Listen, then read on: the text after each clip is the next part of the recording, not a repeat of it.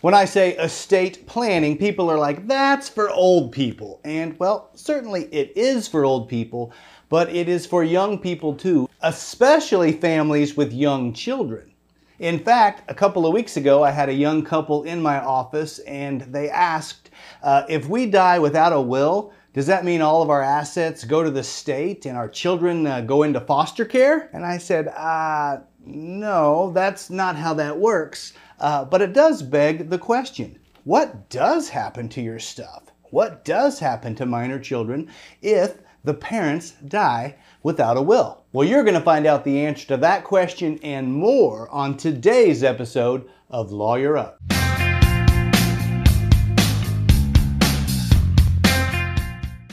Thank you for watching. My name is Joshua Roberts, attorney at law, and get ready for another episode of Lawyer Up. Today, we're talking about estate planning, probate law, and the probate process. We're going to be talking about why we have probate law at all in the United States, and then I'm going to walk you through the probate process. What happens when somebody passes away and they go through that process with the court systems.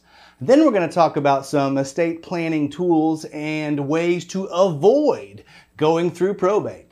Last but not least, I'm going to give you some tricks of the trade. If you can't afford to do a full estate plan, there are some ways to title assets that you get the same effect of avoiding probate and to transfer assets to your intended beneficiaries. Do me a favor, if you enjoy today's episode, hit that like button. If you want to know more about the law, subscribe to the channel. If you got something to say, you have a question, comment below. I try to respond to every single question and comment. And last but not least, please share me on social media. And remember, I am a lawyer, but I am not your lawyer. If you need advice specific to your legal situation, then you need to lawyer up with an attorney in your area. So let's talk in general about estate planning. And that is simply the process of planning for the distribution of an estate in the event of an incapacity or death of an individual. And when I say estate, I'm just talking about the sum of a person's assets and debts. That's all that really means. And so when we talk about probate law or the probate process, that's simply the process that a decedent's estate goes through, and it's determined what debts are paid and what net assets are then distributed to which beneficiaries. And so the first question is, why do we need probate law at all? And the answer is, in the United States and every other country, there needs to be a way to transfer assets from the dead people to the living people, right? Traditionally, we transfer assets, especially titled assets, by writing that is signed by the transferor. So if you're transferring a house, you sign off on it. If you're transferring title to a vehicle or some other asset, you sign off on it. Except that dead people, they can't sign things. So the need arose for probate law to transfer these assets from dead people to living people. Otherwise, you have things going to waste. You'd say, yeah, that's old man McCracken's house over there, but he's dead. We can't transfer it, so it's just going to be dilapidated. You would have these dilapidated properties all over town from people who had passed away if there wasn't a way to move those properties forward to the living. So probate law does that. They take things out of the hands of the dead people's estate and they give it to the living people. Probate law also exists to help make decisions for people who cannot make decisions because they're under some sort of incapacity. And this can be an actual incapacity, like you're in the hospital, you're laid up, you're unconscious, and you can't make healthcare decisions for yourself.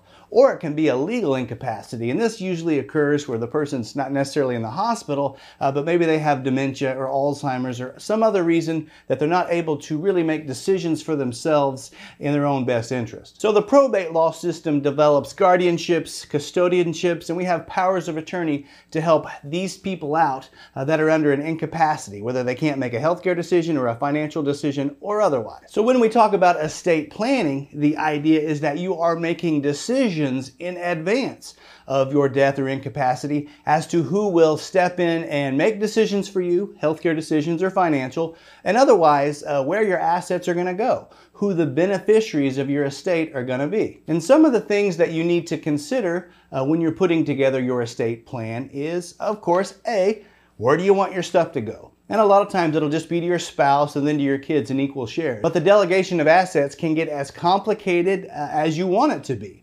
You also need to give some thought about who you want to administer the estate. And that is usually called the personal representative. And this is the person that's going to be put in charge of collecting your assets, inventorying your assets, paying off any debts or claims against the estate, and then ultimately distributing the net assets of the estate to the beneficiaries as you have directed. In a will, people also will consider, if they have minor children, who are going to be the guardians of these children in the event that both of their parents have passed away.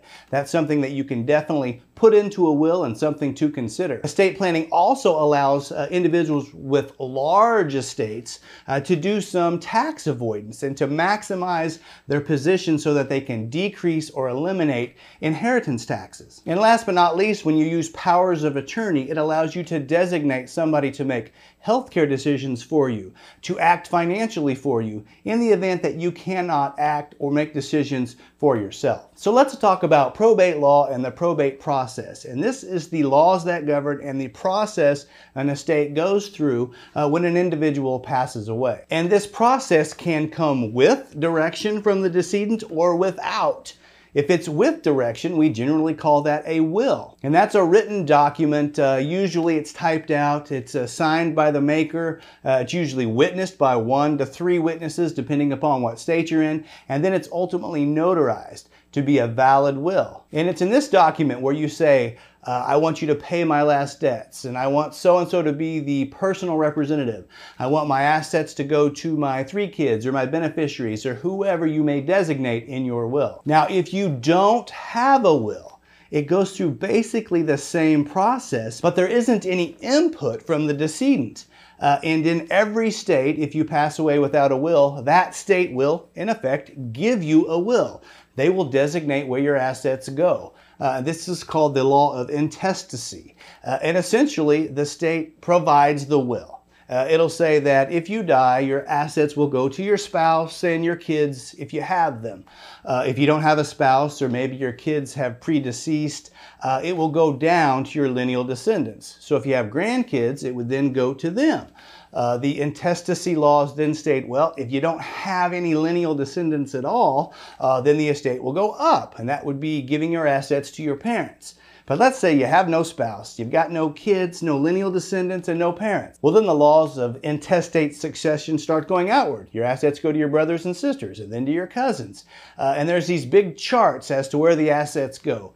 It is a very rare occasion where assets can't go to anybody and ultimately go to the state. I've never seen that happen in over 20 years of practicing law. There's always some living relative somewhere that can inherit under the laws of intestate succession. So when we turn to the specific process, of course, first you have a death, and then somebody will file some paperwork with the court asking for permission to administer the estate. Attached to the petition will be the death certificate and a will, if any, requesting that it be admitted to probate so that the court can approve it or deny it and then go forward distributing things according to the specifications of the will. From there, the court will appoint a personal representative. Sometimes this is called an administrator, sometimes it's called an executor, but it's the person who basically is in charge of collecting the assets, inventorying those assets, and then paying claims or debts of the estate, and ultimately taking the net assets and distributing those to beneficiaries. In the beginning of cases, courts will also determine their level of supervision. There can be a little bit of supervision. This is generally referred to as independent administration, or a lot of supervision, where the court basically has to approve everything the personal representative does.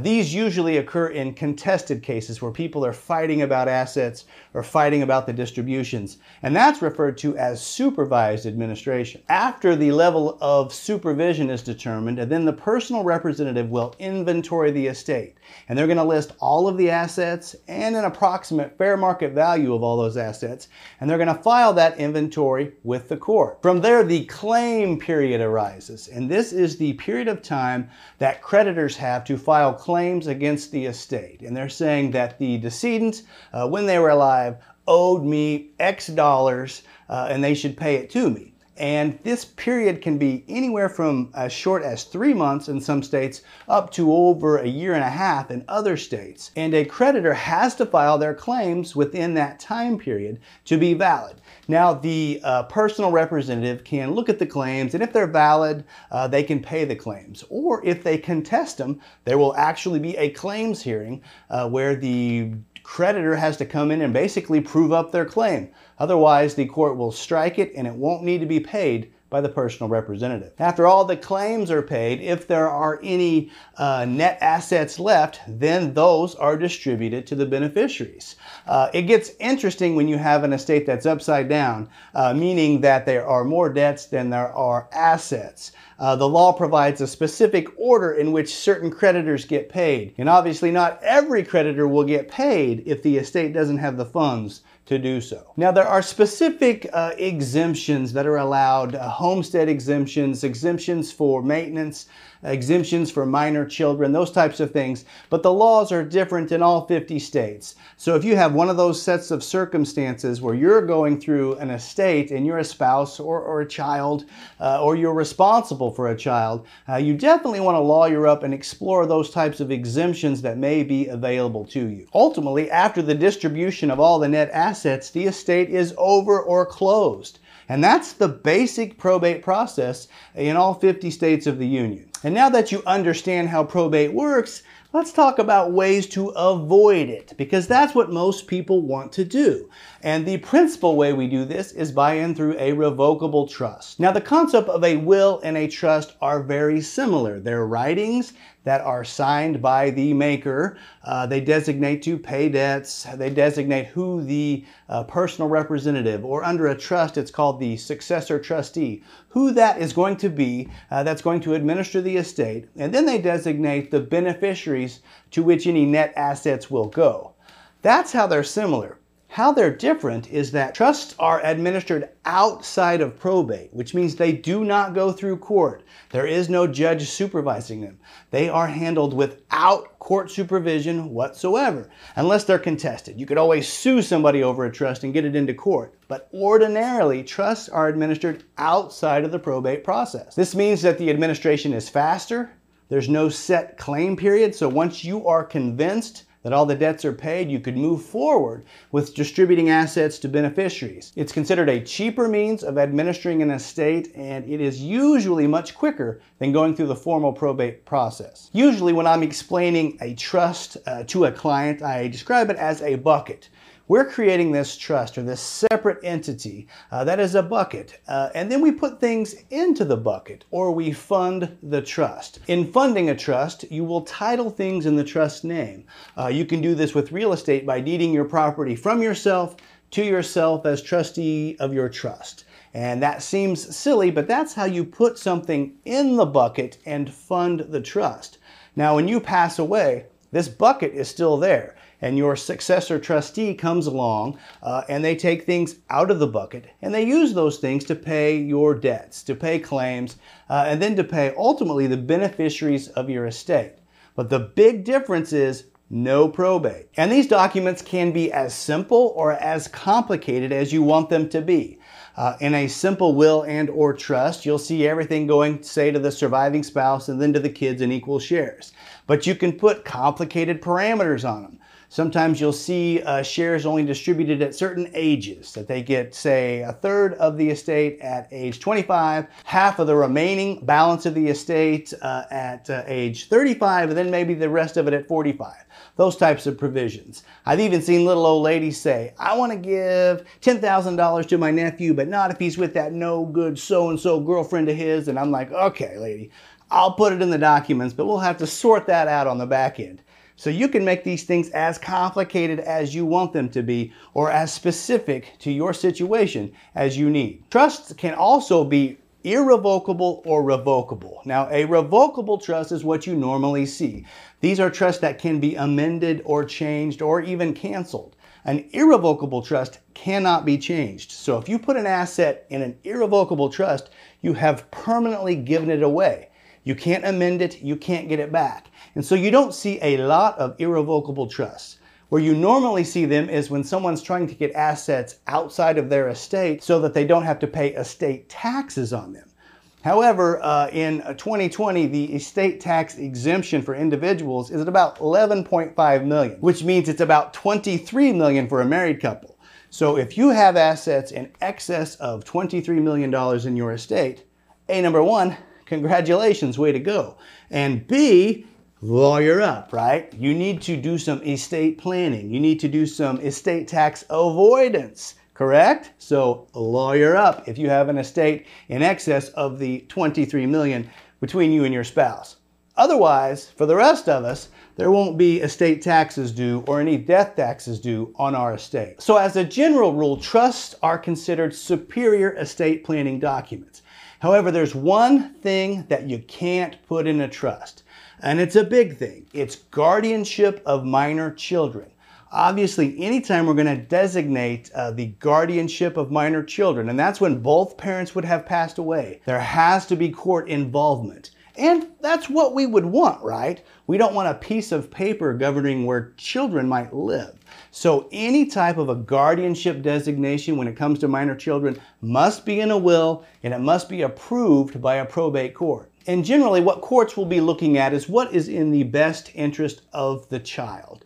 And there is generally a preference towards kinship placement, of course, to keep the children in the family. And this can be designated in your will. If it's not in the will, then the court will have a hearing, and anybody involved can throw their hat in the ring to look at what would be the best placement for these children. But if you put that designation in a will, generally, unless there is a problem, the individuals either refuse or are unable to take care of the children, generally courts give preference to and will do the wishes of the decedent when it comes to the guardianship of their minor children. So even if you do have a trust, you're going to want to do a will, and a lot of these are called pour-over wills. There's a will that kind of acts as a safety net, and it says that the beneficiary of this will is the trust.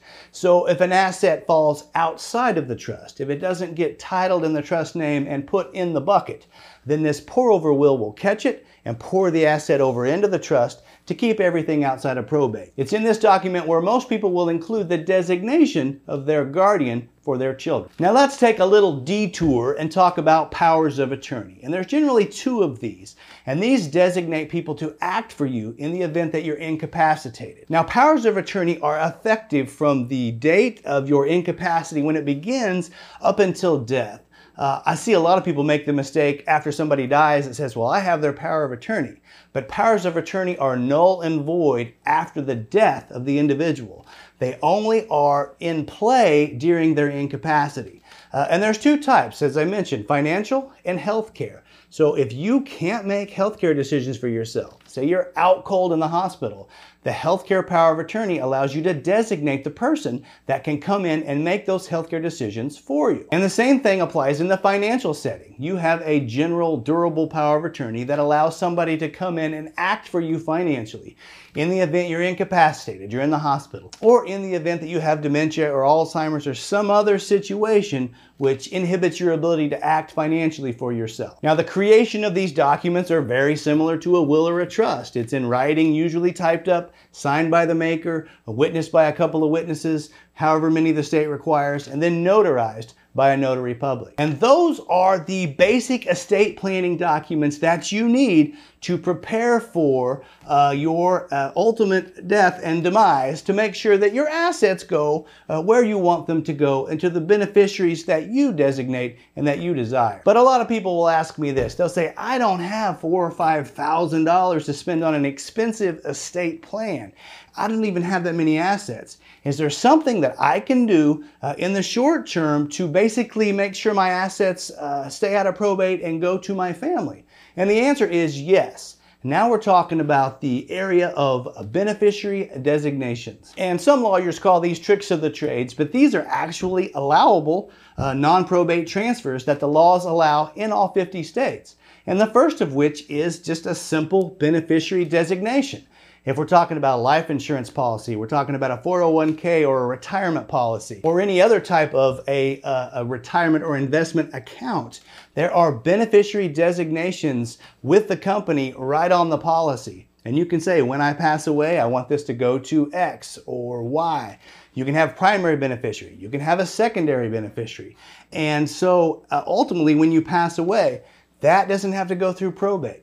All the beneficiary has to do is basically fill out the form that the company requires, send in a death certificate, and then they get a check. Those type of assets don't need to be put into a trust, and they don't have to be run through probate. They'll go directly to the beneficiary designated on the account or policy. You can do the same thing with assets that are titled and accounts with the bank. You can simply do a TOD, which is transfer on death, or POD, pay on death designation to all of those things. If it's a titled asset, you can go down to the DMV and you can POD or add somebody as a POD on your title. When you're talking about bank accounts, you can do the same thing. Now, this is different than adding them as an owner of the account. If you add somebody as an owner, they will be able to basically treat the account as their own, and I've seen kids added to bank accounts that have wiped them out. You don't want to do that. You just want to have these people added as a transfer on death owner. That means once you pass away, they go into the bank and give them the death certificate. Then and only then will they own the account and have access to your money. And last but not least, when we're talking about real estate, that's the area of beneficiary deeds. And it simply says that when I die, I want my property to go to X. This can be recorded within the chain of title, and then whenever the individual does pass away, all the beneficiary has to do is record their death certificate within the chain of title, and they become the owner of the real estate. It is a very simple way to transfer property without going through probate. Now, the recipient of that property will take that property subject to any liens. So if there's a mortgage on it, the beneficiary still has to pay that mortgage. They don't get out of that. However, they do become the owner of the property without that property having to go through probate. And the good thing is anyone can use these non-probate transfers, whether you have a small estate or a large estate. But they are particularly good ways for people who have small estates to transfer their assets without going through the trouble and the expense of putting together an expensive estate planning package and or going through probate court. So that's your crash course on probate law, why we have it, what it is, the probate process, and then why you want to avoid probate if you can, and various means or tricks of the trade to allow you to do so. I want to thank you for watching today's episode, and if you liked it, hit the like button. If you want to know more about legal topics in the law, then I would encourage you to subscribe to the channel. If you got any questions, comment below, and as always, share me on social media. Again, thanks for watching. My name is Joshua Roberts, and you've been watching Lawyer Up. Send lawyers, guns, and money.